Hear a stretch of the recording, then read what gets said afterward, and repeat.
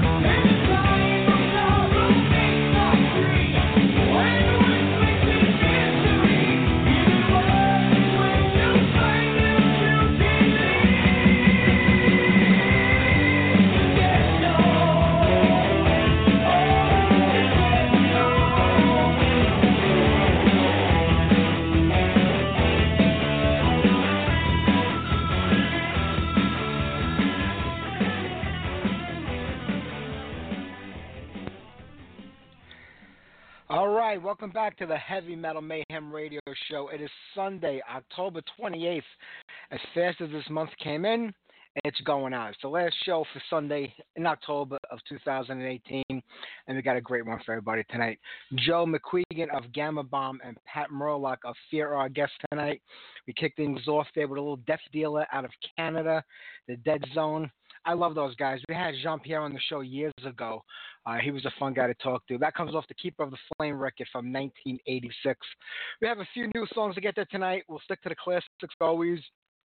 I had to be calling in about 25 minutes or so. We're going to play what we can between now and then, and we'll talk about everything going on in the world of heavy metal this week. How about some Praying Mantis? Panic in the Streets.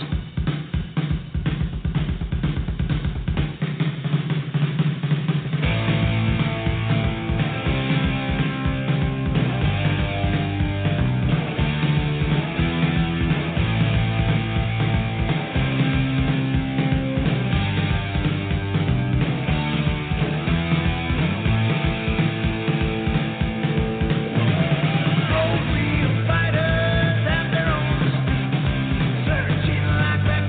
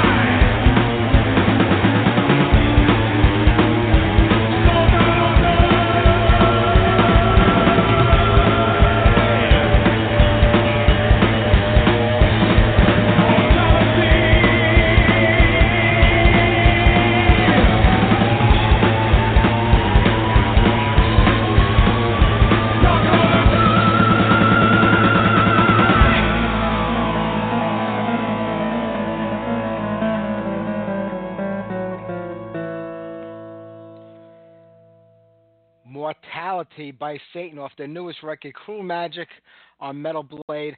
I have to tell you, Satan, ever since they came back with the original lineup, I think it was around 2011, maybe 2012. It's been about 6 years now. They have knocked out 3 amazing records, man. Life Sentence, Atom by Atom, and now Cruel Magic. They're one of the few bands that were able to come back after decades away from, being together as an outfit. And it completely recreated that sound, that vibe that they had in the early days from the Caught in the Act stage. I mean, I absolutely love it. They're doing an amazing job. I don't know if they're still here in the U.S. Touring. They might be. If they are, check them out when they come to the area. They're just amazing live. It's like they sound on record the way they sound live. Incredible band. Check them out. All right, let's get to some brand new music. I was just talking with Iman in the chat room. He was talking about Manowar. You probably read that Carl Logan was arrested for child pornography, I guess. Manowar knew about this like 3 months now, maybe 4 months since he was actually arrested. They said it did nothing about it, I guess, until it got leaked out into the news, and now all of a sudden they're making very vague statements about how he won't be on the upcoming tour while the lawyers sort it out. And I know in this country everybody's innocent until proven guilty, and you never know. I mean, it could be wrong, but I doubt it. When it comes to these pedophiles, they're just sick fucking bastards. I don't know what they get out of it, especially in a band like Manowar who brags 24 hours a day about begging a million different fucking women. I don't know what you're doing looking at pictures of little fucking girls. It could have even been boys, well, anybody knows. He's just a sick fucking man. That's all I can say. But now you see today, everybody's posted on Ross the Boss's Facebook page how, he should go back there. And now, what do you call it? David Schenkel, he's in the post saying, I would go back if they call me. Every interview David Schenkel does, and I've interviewed David before in the past, if you bring up Manowar, he does nothing but rip them apart and badmouth them. Ross does it too. He's the same way. They all had bad, bad experiences with the band, even though Ross is the original guitar player and founder member. He had a lot of issues with them when he left. But these two guys do talk a lot of shit about the band. So to go back and play with them, to me, makes absolutely no sense. Are you that desperate? I mean, Ross has got his own thing going on right now. He's actually doing the Manowar set, and he's got a pretty good band behind him. Manowar is supposed to be wrapping things up, at least as far as touring goes.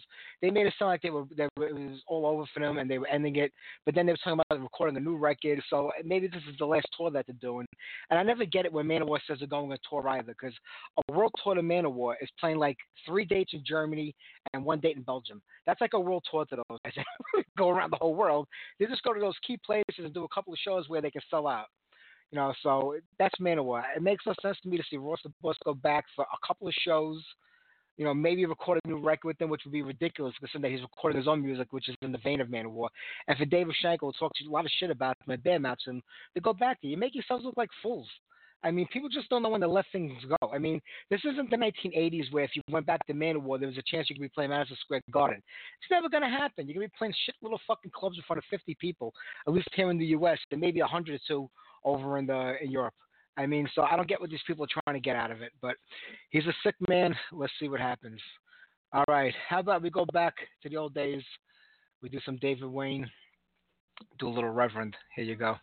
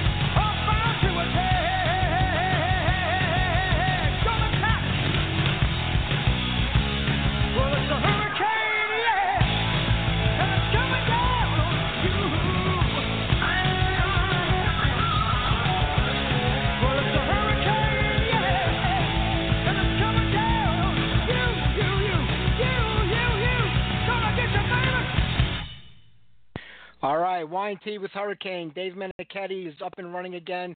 He was down for the count with some back problems, but the band will be out on tour. I'm looking forward to catching them live again. It's been quite a few years. All right, we have Pat on the line right now. Let's connect him. Let's get this interview going.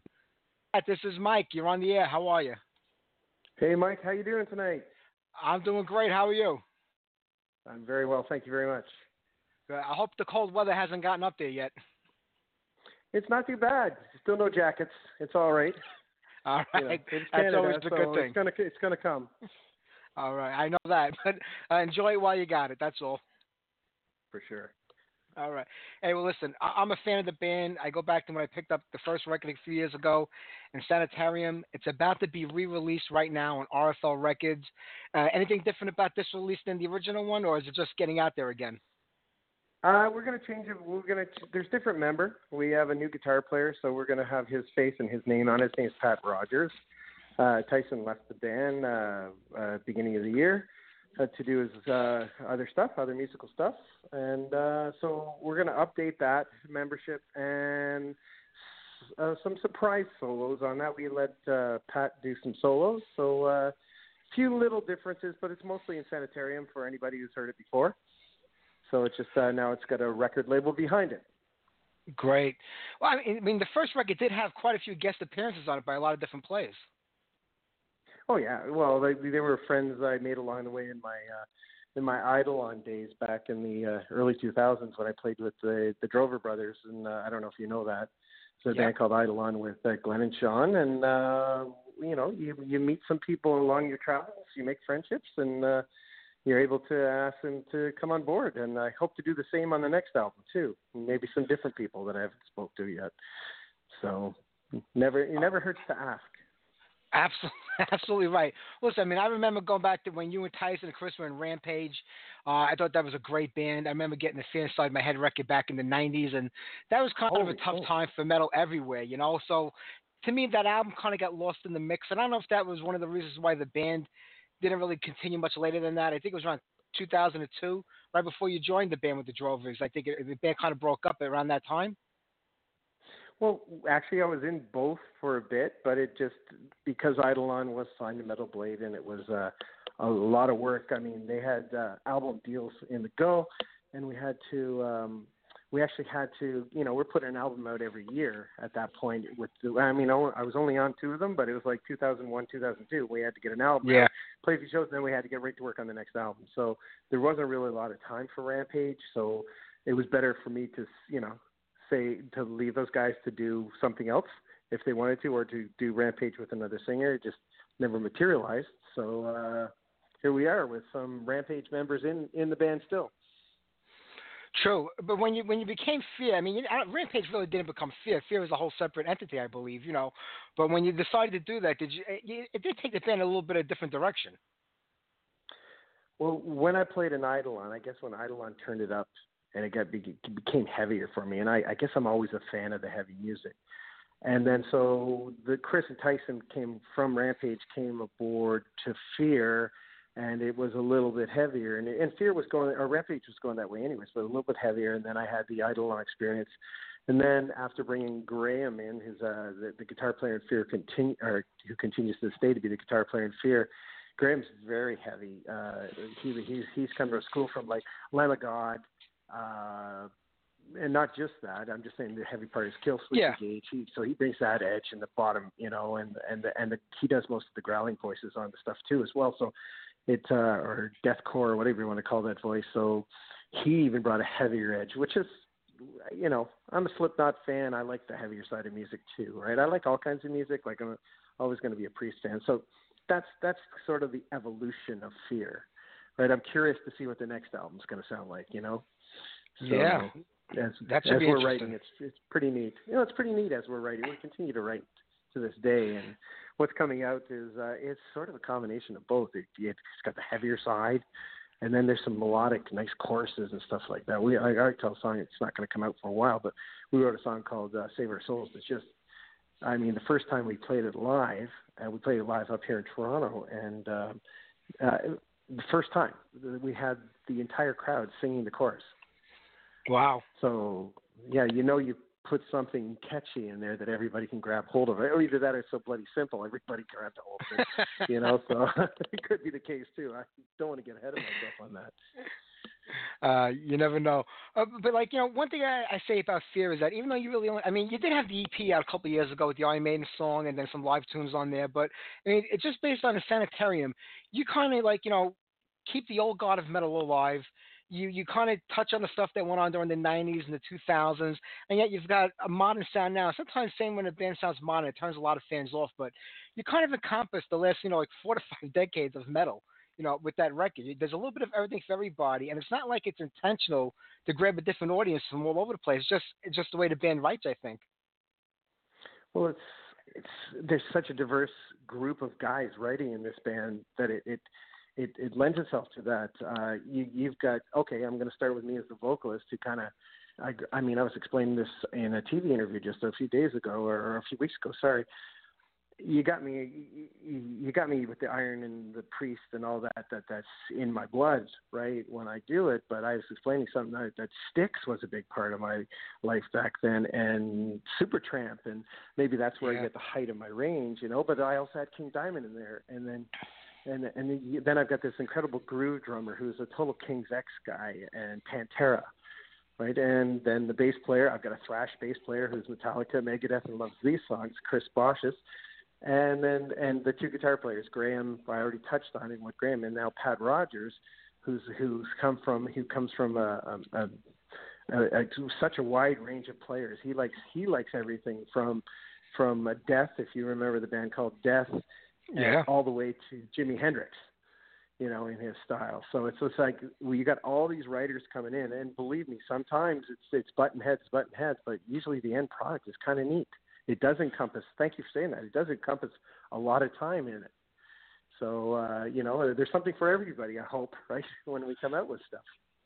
Yeah. Well, I mean, the next question I was going to ask, you kind of answered when you said your butt heads. I was going to say, with such a diverse, you know, group of musicians coming up with so many different things, I mean, you must butt heads on certain things, but is it easier to kind of work it out to make it happen where maybe you feel a certain part or a certain song isn't going the right way and the other guy's like, okay, all right, let's reevaluate it, or is it just a nonstop fight till somebody wins?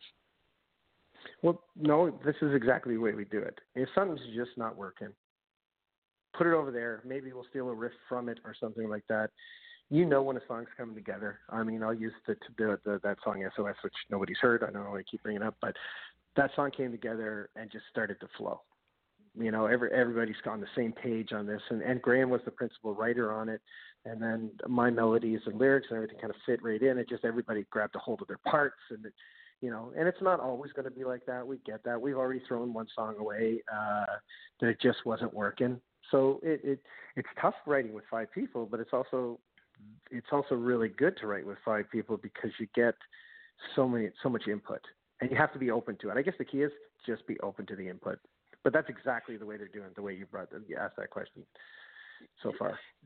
That is important, to have an open mind to everything. I think that's what causes a lot of bands to fall apart, is that they're very closed-minded, or one guy who's guiding the ship. And every band has like a leader who kind of like takes control of everything. You know, they shoot everything down till they just turn people off and they just walk away. And a lot of great bands fall apart and die off that way, which is a shame. But I guess, I don't know, is it mostly ego because people feel they're not being heard? Well,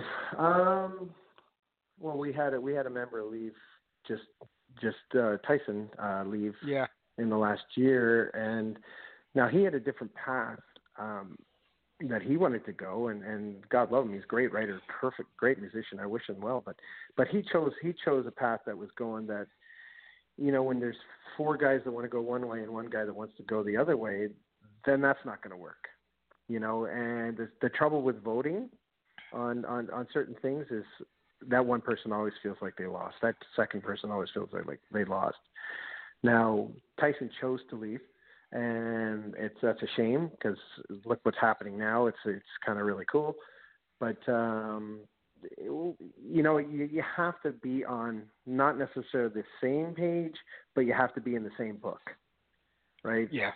That's it's tough. I won't lie. I mean, especially we've been doing it for a while now, and you got to find a way to make it work. And it's totally worth it at the end. A lot of times you say, I don't like that, and by the time the song's done, I didn't know it would turn out like that.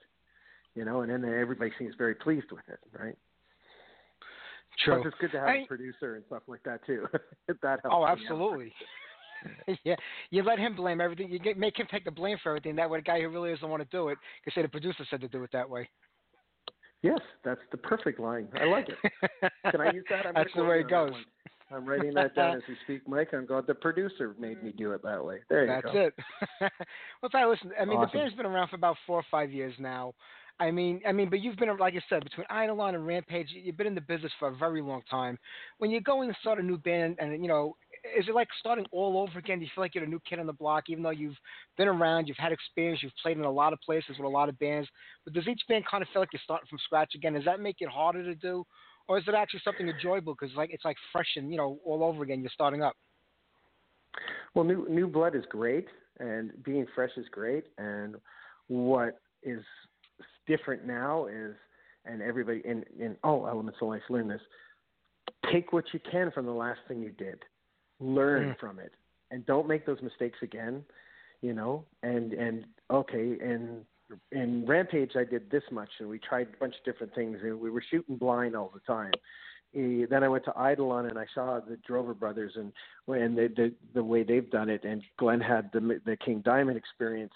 And then there's the Metal Blade coming on board, and we're getting all the experience of that record label. And you sit back, you be quiet, you look how everything's done a little different, and then you get to play Wacken, and you get to see how a real festival works and exactly how that works, right? We all have our preconceived notions of how that's going to work, and then you go and actually do it. So that was a huge experience. So I take my experience, and then I just put it in the next thing. So starting Phear.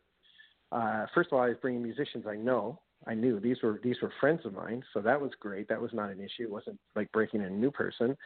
And then we could bring our experiences that we all have gotten over the years since we left Rampage, right? Everybody's done different things, and then you bring in new kids, and I'll call them kids because they're much younger than me, as Graham and Pat. Well, they have experiences that we didn't even know about that might relate more to today's music or today's playing live or, and things. And they learn a lot from us too. So it's not hard because you're not starting over because you've gained all that other experience. True. How's the scene up in Canada today? I mean, it's a big country to go from one side to the other. It's not like you just go from Vancouver to Toronto overnight and play a show. So is it important to be in an area where it's enough to keep you guys active and busy live? Because as much as you want to get out and tour, it's not the easiest thing to do. Yeah, and to be honest, Phear has not had an opportunity to tour yet. I have to be honest about that. And Canada's good. I mean, it's got a viable metal scene. Like Phear has its fans across this country, which is really nice, especially being our home country. But the reason I started shopping for a label is there's so much you can do on your own. So I'm kind of counting on RFL to be a big push for us. And he was a big fan of the 2 albums. And so I thought, okay, well, maybe these albums still have legs because there's a lot of people that haven't heard them yet. Right. So how do we get them in? Everybody who hears them seems to really like them. And we love our fan group and we love all the things we've done. But as a band running our own business, it's really hard. And yeah, there's a metal scene in Canada, but there's more people in California than there is in Canada, to give you an idea. Right? So is it really important for the United States to hear us and the metal fans in the States? I mean, that's fantastic for us. So this whole thing with RFL, the first thing on our agenda when I'm talking to John, the president of RFL, is let's get the exposure. Let's get it out there. Let's get it in people's hands. Let's get in the right people's hands, being yourself and everything like that can play it and get exposed and people can hear it. There's Europe and there's Asia. There's all these places that RFL is going to be able to touch for us, which we couldn't do on our own. So there's a metal scene. There is a metal scene out there, and it's global, and it's big, and it's accessible by the internet. But we need professional help over and above us. So it should be fine. It should be, I'm optimistic. Let's put it that way. Yeah, I mean, like I said, it's going on a tour. People think it's like, oh, come play. I live in New York. Play with me. Come to California. Come to Chicago. And I always say it's not that easy. It sounds like you just get in a car and you drive for 6 or 7 hours and do a show, but it's more involved than that. I mean, is having the band break in Europe bigger than breaking right here in the U.S. right now, because it is a more stable scene. It's a more vibrant scene, especially like in Germany, a lot of European countries. South America is really big for metal. Like I said, Asia. The U.S. is hit or miss, depends on where you go. So is it more important to kind of focus on the areas of the world or the markets where you know the band can have the biggest impact right away? Yeah, I mean, we were limited with our access to, Europe and stuff like that. But absolutely, like this is where the record company comes involved, where the record company knows where to go with this kind of music. I think it is, you pick and choose. I always say you pick and choose your battles. Well, let's pick and choose our places where we know that the scene is viable. Like if I was to play in Ontario, where we are, there's a city called Hamilton that's got a bigger metal scene than Toronto does, right? Montreal is a French part of Canada that has a bigger metal scene. I know that from being here, but I can't tell you in the States where it is. That's where we're going to count on RFL, right? Germany somewhere where untouched, we have not touched, so is that a big metal scene in Germany? I know from my Eidolon days, absolutely. So RFL is going to hit up Germany. They're hitting up the UK as we speak. They just signed the deal that, God, I hope I'm not sharing information I shouldn't, to get us into Asia. So, Great. And we know that the Japanese metal scene is large too. So, again, it's very important to point yourself in the right directions, but you might need the help of a record company to get you there, sure. Which is where we are now. Well, I'm glad that that's all working out and happening. I know you said you're in the process of putting new music together. Are we looking at maybe a 2019 release for the new record? We hope so. I mean, we have to release this one first on November 30th and give it some legs. We're hoping to go out and tour it a little bit, but we'll cross that bridge, and then then we go from there. So we're going to start recording regardless, so we're ready to go in the new year. So I'm pretty confident to say a 2019 release, yes. I don't want to get ahead of myself, but let's put it, we're 4 songs into it that sound, we're really happy with where we are with these songs. Yes, we might have to stop to get some live. We got to shoot some videos for this re-release. But that's all fun, right? Shooting videos is just a blast. So we'll be writing soon, and we'll just keep going that way. That's going to be great. Hey, Pat, I'm going to have to let you go in a minute. I want to play a couple of songs off the record. I hope you guys can get down here to the U.S. You got a good shot if you come in the next 2 weeks, because our president is sending all the troops down to the southern border to keep the caravan from Honduras coming in. So you might be able to sneak in from up north without any problems in the next 2 weeks. But if you got to go past that, we'll catch you when you get here. We're okay now. Canada, the border's okay now. We're friends again, remember? That's right. You never know who we're fighting with. It changes from week to week. No, we're good. We're good now. The NAFTA stuff's all done. We're good. Okay, good. That's good to know.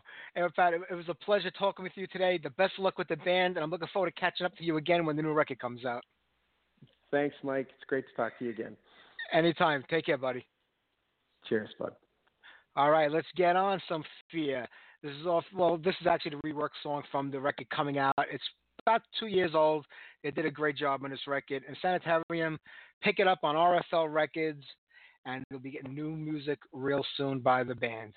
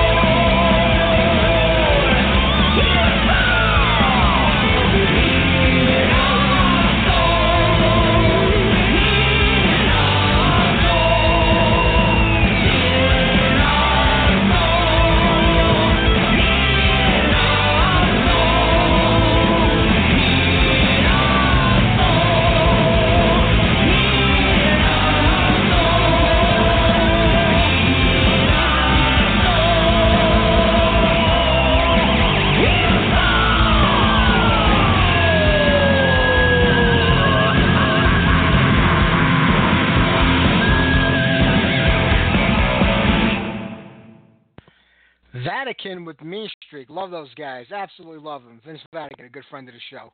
Got to give Vince a call and get him back on here again. Catch up on what's happening with the band. And right before that, Fallen by Phear. All right, we still have our interview with Joe Mcguigan from Gama in about 15 minutes. We'll play a few more tunes between now and then.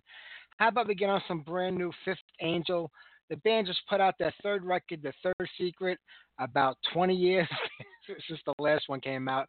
But the band was broken up during all that time pretty much.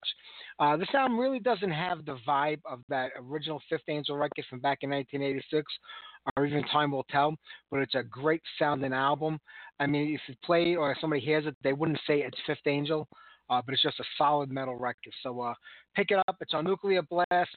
How about we do This Is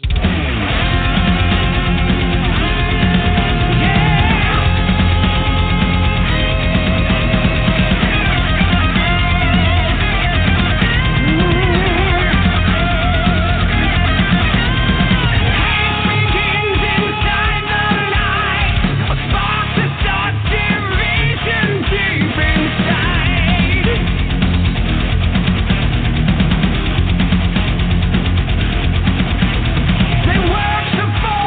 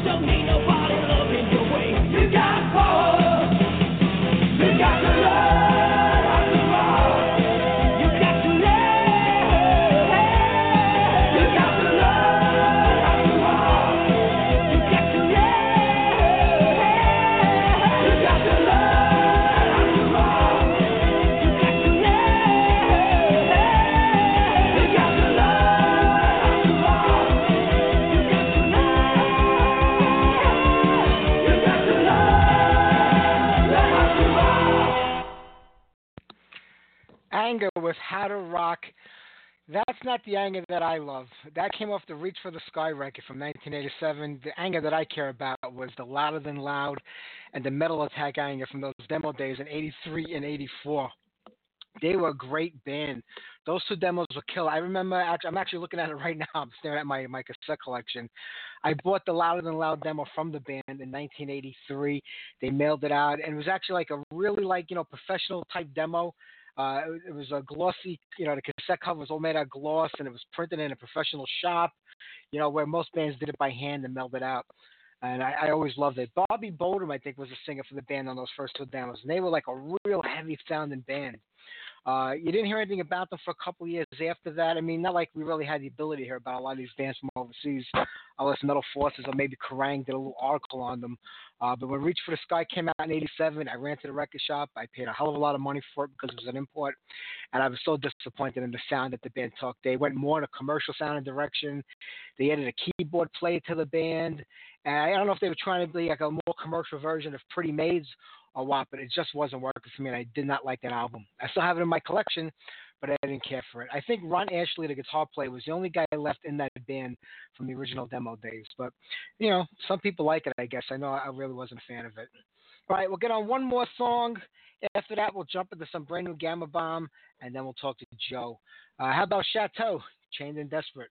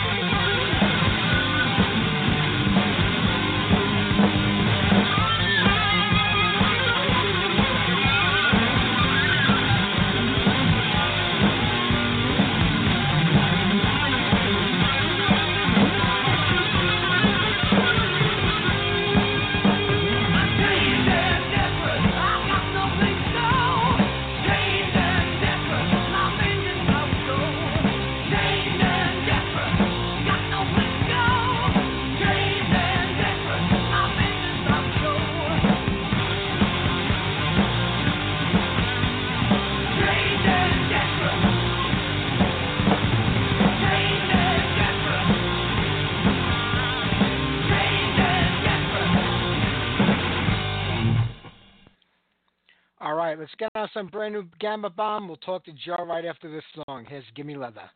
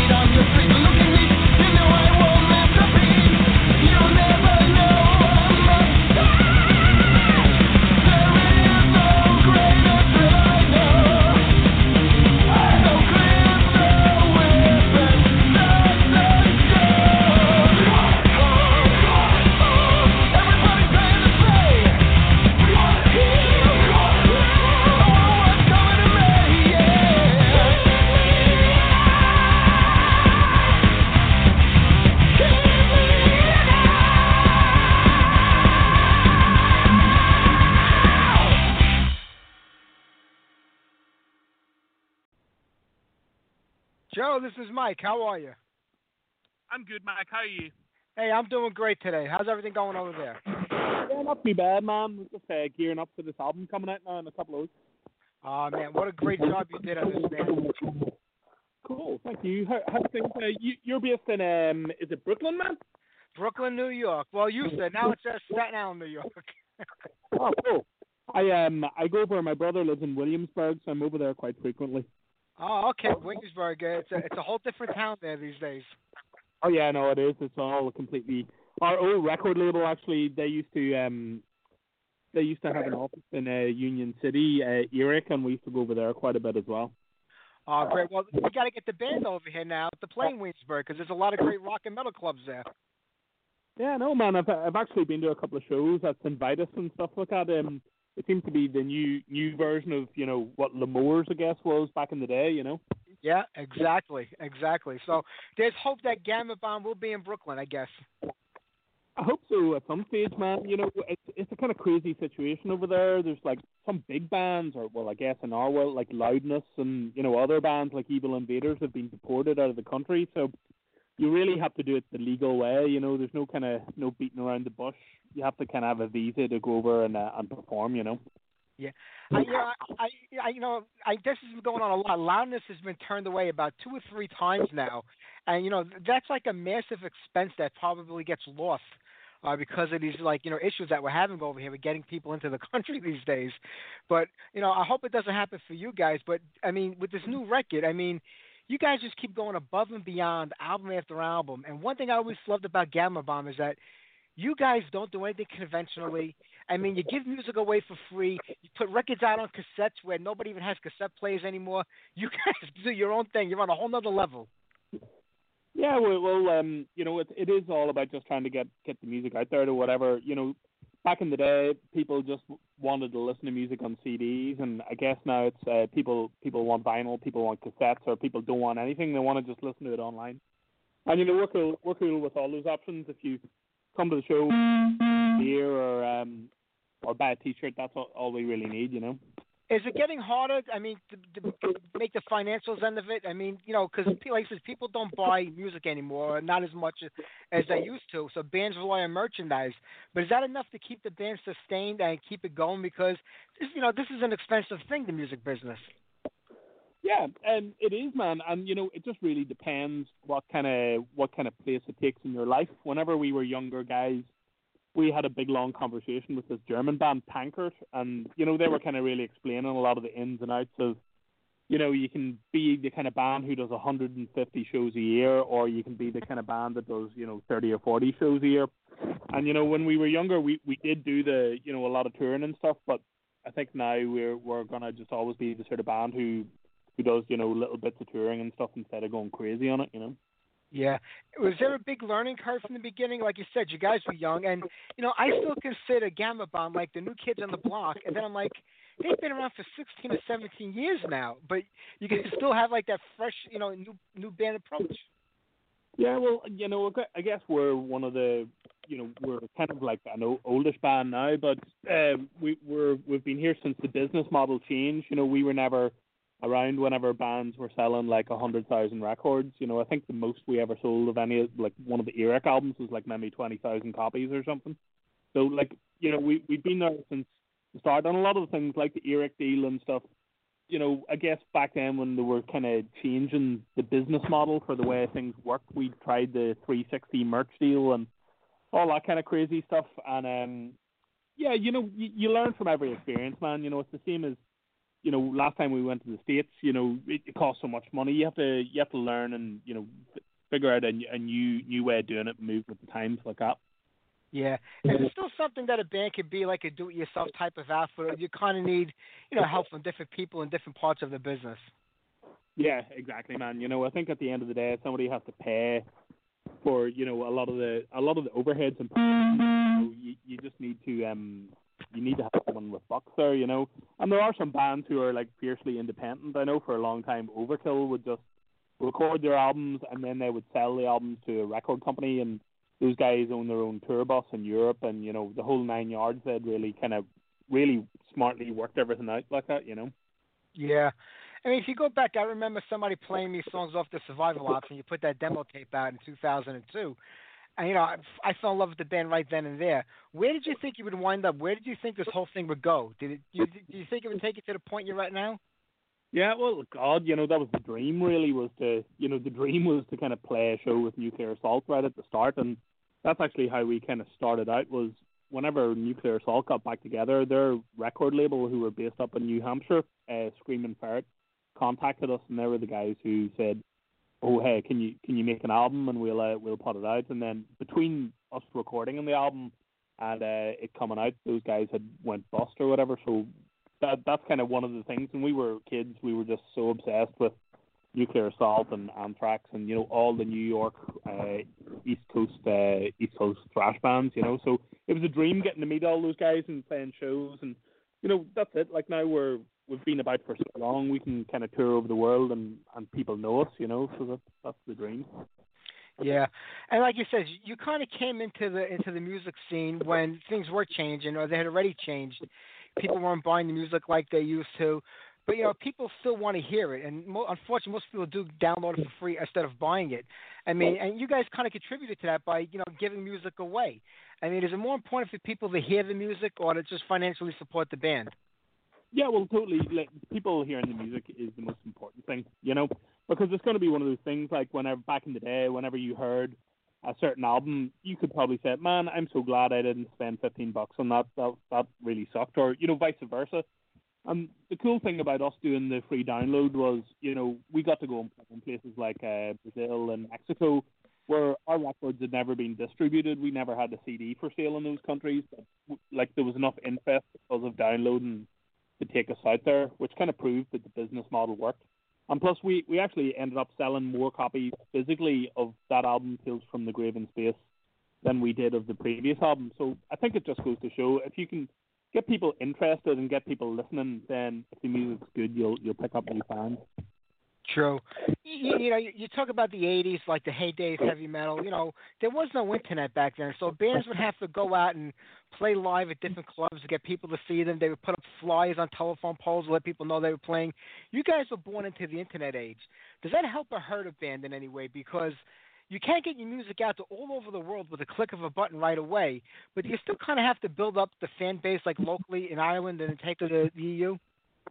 Yeah, well, that's it, man. You have to do the groundwork, and you can't get into the situation where you can, be in the situation we're in unless you've done that kind of 200 shows over the course of the year, kind of really go gung ho when you're young and you've got the time. I think it definitely helped, being able to, as well as getting our music out there. It really helped us develop as a band, having access to so much of the music. In the late 90s, when you couldn't really listen to music on the internet, it was a totally different thing. I remember searching high and low for the dark high metal church or something like that was deleted, and you just couldn't get it, and it was a pain in the butt. And it was great whenever the internet finally came along, and you could be like, okay, I can get into Hellstar, get into all these cool bands that ended up being a big influence on us. Yeah. One of the things about the band is that there has been a great consistency in the lineup. I mean, between you and Philly going back to the very beginning, I mean, Paul and Doma didn't come in much later, and even John's been in the band for quite a few years now. Does it help having a consistent lineup? Yeah, it definitely does. Whenever Luke left the band, our original rhythm guitar player, that was definitely a big blow in 2011 because, he'd been a songwriter with me and Philly since the very start. But as you said, Domo and Paul have been in the band since 2005, so they've been here for a long stretch as well. And it really, really does help being able to, having John in the band as well. Say Domo, our guitar player, had a kid this year, so he wasn't really as involved in the songwriting as he's been in the past. But that's the kind of good thing about having lots of writers in the band. Someone can take a back seat for an album and then, get someone else to take up the slack, right? True. Is that the way you like to write? Is it everybody contributes type of thing, or is it better like we're one or two guys who are the consistent members stick to the writing to kind of keep it the same from album to album? Well, we've never been one of those kind of Metallica style bands where you write, the 10 songs that are on the album. We've always written, about 20 songs for each album and then pick the best 12 kind of thing. But like everybody, Philly has always been very hands-on in the lyrics. I guess in the past, me and Luke kind of used to contribute lyrics a lot more, and now it's really Philly does like 95% of the lyrics. And there's been other albums where like I've written like 80% of the music, and then other albums where it's kind of been a lot more 50-50. So I think it's a good song at the end of the day. Whatever's good is going to make the cut, right? True. And all the songs that don't make the cut, what happens to them? Do they get reworked down the road to new songs, or they just kind of get thrown away? No, we actually have a good plan for all that. We're thinking in about 15 or 20 years' time, when all our albums will be, sucky, we'll be able to have a big backlog of songs from back in the day that we can re-record, Yeah. Well, don't wait 20 years, because I might not be around that long, so let's try to get out earlier.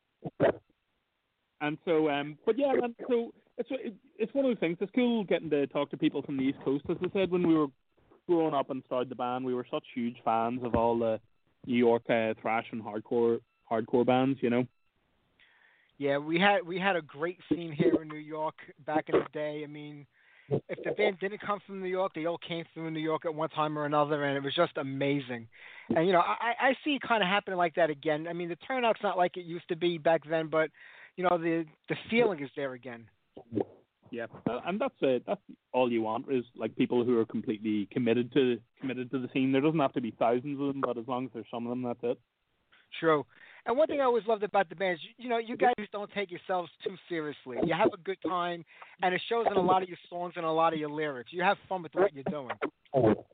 Yeah, and, you know, it's weird because, you know, heavy metal is such a kind of, it can be quite, you know, strict and uptight. And sometimes we get crap about, you know, writing songs about zombies. But, you know, Theo wrote songs about dragons. You know, we write songs about zombies. I guess everybody's got their thing, you know. You wrote a song about Kurt Russell. Yeah, indeed. And we actually had a song about Willem Dafoe on an album a couple of years ago as well. So I know, and I love that. I think it's all in good fun, and you have a good time. I mean, Joe, I'm not going to keep you much longer, but you have anything going on for the rest of the year? We're coming to the end of it right now. Any tours planned or anything looking for 2019? Yeah, so like at the minute, Philly, our singer's just his wife just had a baby, so they're just getting into that. So we're going to give him some time off, and we've got some festivals in Europe around Christmas time and stuff, and then next year we're starting to plan going to Asia and around Europe and that kind of thing. So we're hoping that we're going to be able to come back to the States next year, but if we don't do that, we'll definitely kind of go and do 70,000 tons of metal, or we'll be around the vicinity anyway, you know. That sounds great. Hey, Joe, the best of luck with the new record and the band, and I know I'll see you guys here in New York pretty soon, so I'm not worried about that. Thank you very much, dude. Take care. Have a great day. Bye-bye. Right. Take it easy, man. Bye-bye. No dignity, no power, nobody wants to you. You're like in the summer, no matter what you do. Only doing the product, spinning away. You don't believe in nothing, and there's nothing left to say. Make us even so away, take the custody. Don't play nice, don't cut down the side. They run, don't give them an inch, you son of a bitch. They run. You'll never be a painted, not with a face like that. You're heavily sedated, you're big shot guns. Yeah, you'll never be a hero. Don't show up on the map, but you don't give a single shit, and I like it like that.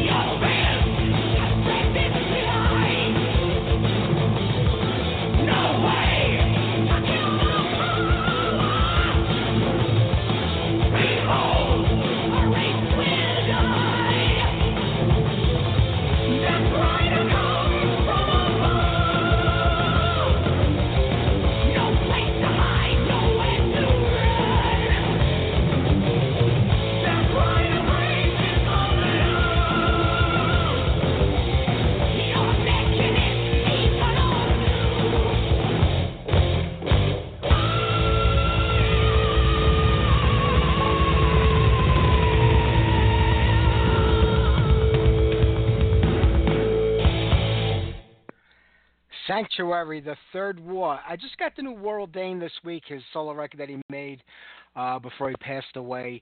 I didn't get a chance to go through it yet, so we'll get on some tunes off of that next week. So I figured the next best thing would be some Sanctuary. And before that, more brand new Gama Bomb, Stay Rotten. Philly was supposed to do the interview, but he was having laryngitis and voice trouble that week, so Joe kind of stepped in, and I appreciate that. It was really fun talking with him. And how do you like it that he has family living here in Brooklyn? Even though I live in Staten Island these days, I originally came from Brooklyn, but I came from the good side of Brooklyn, the non-hipster side. Then again, there really weren't hipsters in Brooklyn in the 70s, so who the hell knows? All right, well, we got about 15 minutes to go, and we're going to wrap it up. I want to remind everybody this Wednesday is Halloween. We have our Halloween Spooktacular.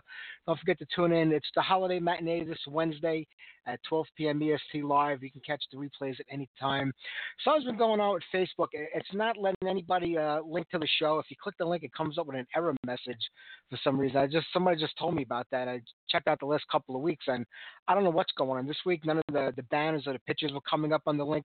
So I don't know if this is a Facebook thing with them changing things. Every time they change things up on Facebook, it kind of screws up a lot of shit. So I don't know if it's them or if it's Blog Talk Radio or maybe there's a miscommunication technically between the two. I have no idea, but I'll find out about it tomorrow when I get somebody in customer service. We'll see what's going on there. But in the meantime, just copy the link, paste it in your browser. You can listen to the show or the replays, or just go to the HeavyMetalMayhemRadioShow.com. All the links always work on there because that's my site. All right. Like I said, don't forget the Halloween show this Thursday, and next Sunday night we kick off November with some really good friends of mine. David Reese, the man is back with a solo record. Reese, we're going to be talking to him all about that. And my brother from another mother, Steve Gaines from Abattoir and Anger as Art. We're going to be talking to Steve next Sunday night. So stick around. I have a couple of guests lined up. But as we get closer to the end of the year, I try to limit the amount of guests we get on the show. If we can get in one a week, I'll be happy. If we don't get any in, I'm just fine with that too. We'll play a lot of music. You know, when you do 2 to 3 interviews a week, and there's a lot more that I do during the week that were pre-recorded, you kind of get burnt out around September. So it's kind of nice to take it easy the last few months of the year, just focus on the music, and come back with a lot of guests in January. So, like I said, we have a few of them lined up, a couple of really underground bands I've been working on trying to get on the show for a while. I'm going to try to make 1 or 2 of those happen for November if I can. Usually when I work really hard to get like these unknown underground bands who have like a great demo or an EP out in the date and faded away, those interviews usually always bomb out and turn out like shit because the bands don't have anything to say. But we'll see what happens. I'm working on it. All right, how about Maniac, Bell of Doom?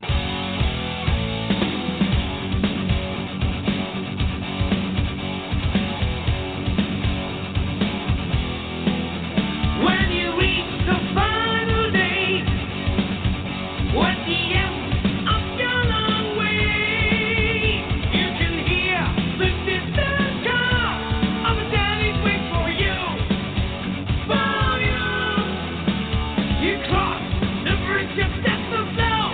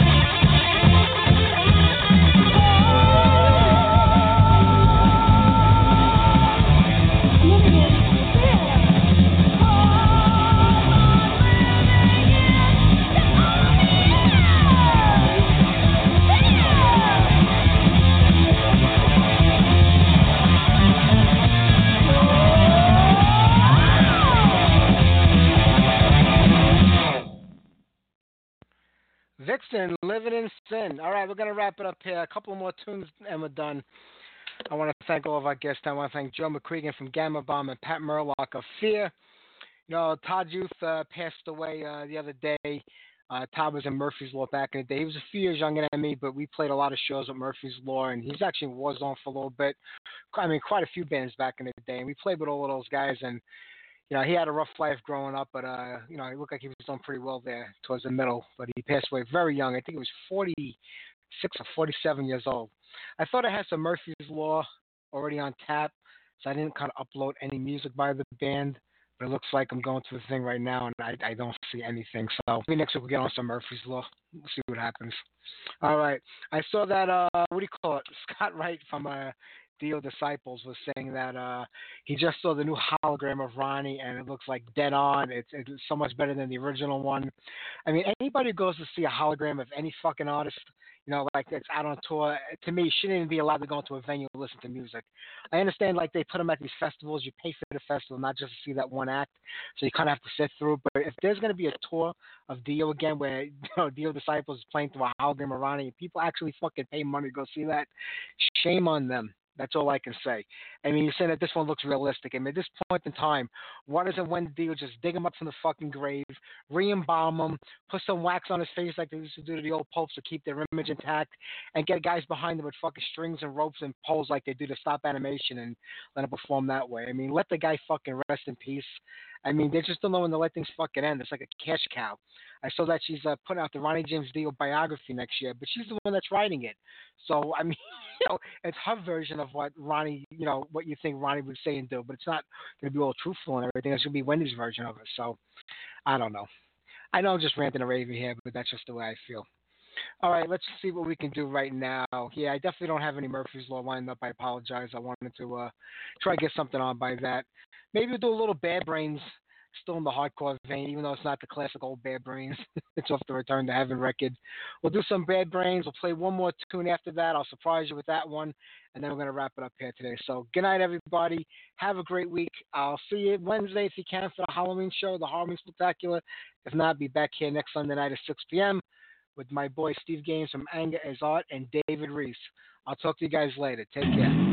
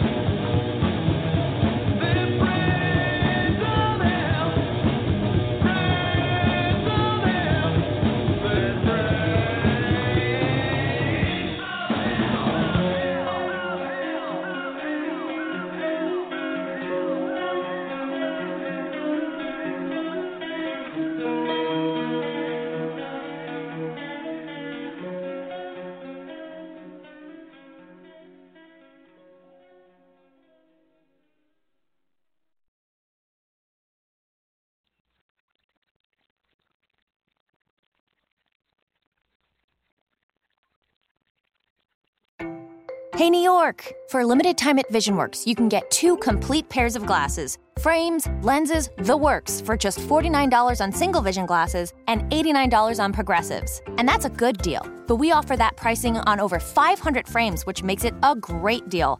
Right now, buy 2 complete pairs of single vision glasses for just $49 or 2 pairs of progressives for only $89. VisionWorks. We're here to help you.